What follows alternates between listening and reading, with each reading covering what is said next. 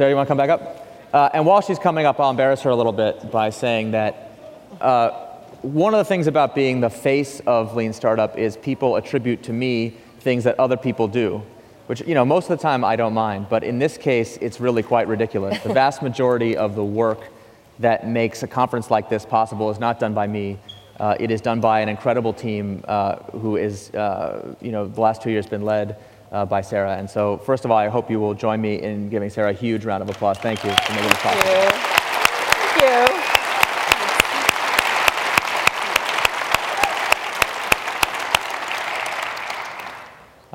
And so anyway, I am incredibly grateful to Sarah and to the team, but mostly to all of you who have taken the time to do this and make this possible.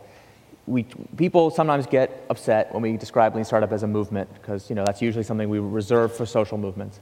But I hope if you've detected anything in the patterns among the different speakers here, is that we do share a common vision and a common ambition to change the way that work is done, and a very particular kind of work, a work that's increasingly important to our future as a civilization, as a society. So if you don't mind being grandiose for a second, if we don't figure this out, if we don't learn how to build companies that are built for sustainable growth through continuous innovation, if we don't learn to master these incredible gyrations of disruption and technological change that are coming after us, we're in big trouble. And to me, what keeps me getting up in the morning and what has inspired me meeting so many of you over the past few days is how many of you are deeply, deeply committed to trying to crack that code and figure it out. And what we know today is the tiniest tip of the iceberg in terms of this new way of management. And so for those of you who have been willing to be in the kind of laboratory of entrepreneurship, especially those of you who toil out of Silicon Valley, out of the limelight, trying to figure out how do we advance the state of the art, I just want to say thank you, and I really appreciate you making the time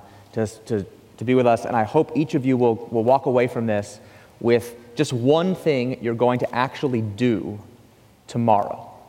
I understand you can change your life next year and 10 years from now, me is always so ready for change and able to do amazing things. And even 1 month from me now has super productivity and can handle every problem. But what are you going to do tomorrow to make this a reality? Because that long-term vision is going to have to be built by a lot of really rapid short-term experiments. So for that, I really thank you and look forward to hearing all about what you accomplish at a future conference.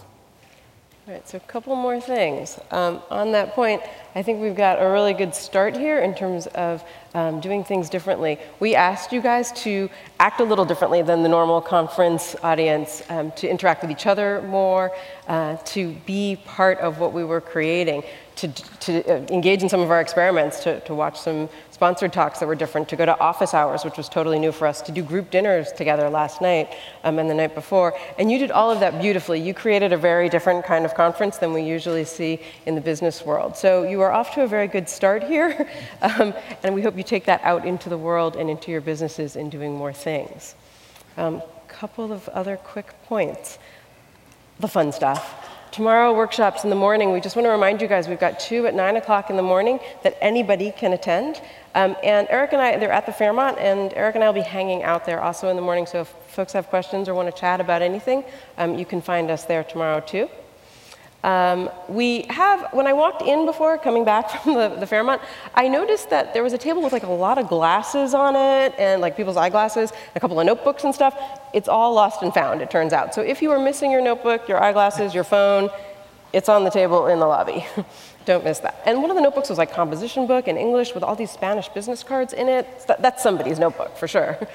All right, and then finally, as Eric said, this conference has a lot of people running behind the scenes that you don't see, and we really do want to thank them, because if you have had a good experience here, it's really their fault.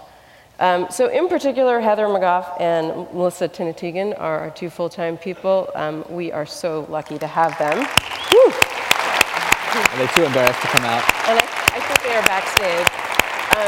And then we also have a whole cadre of part-time folks who treat us with the passion that you would hope that full-time people would. Michelle Kimball, Debbie Pfeiffer, Lisa Reagan, Stephanie Nix, AV up there, for those of you in the balcony can say hi, Corinne Ikeda, Brittany Sochard, James Hart, Brian Flanagan, and our volunteers who have been fantastic in really making this whole show run. I wanted to give a special shout out to Nick Reed in the back, who has been here right through helping us, and our live stream hosts. Hello out there, thank you guys so much. And finally, we had 2 advisors this year that we just wanted to shout out to, who gave us lots of help in many ways, Kathy Astromoff and Kathy Sierra. So thank you to all that group of people and to you. And we look forward to seeing many of you tomorrow and on Twitter forever. Okay, that's it. Thank you all very much. Thank you. See you soon.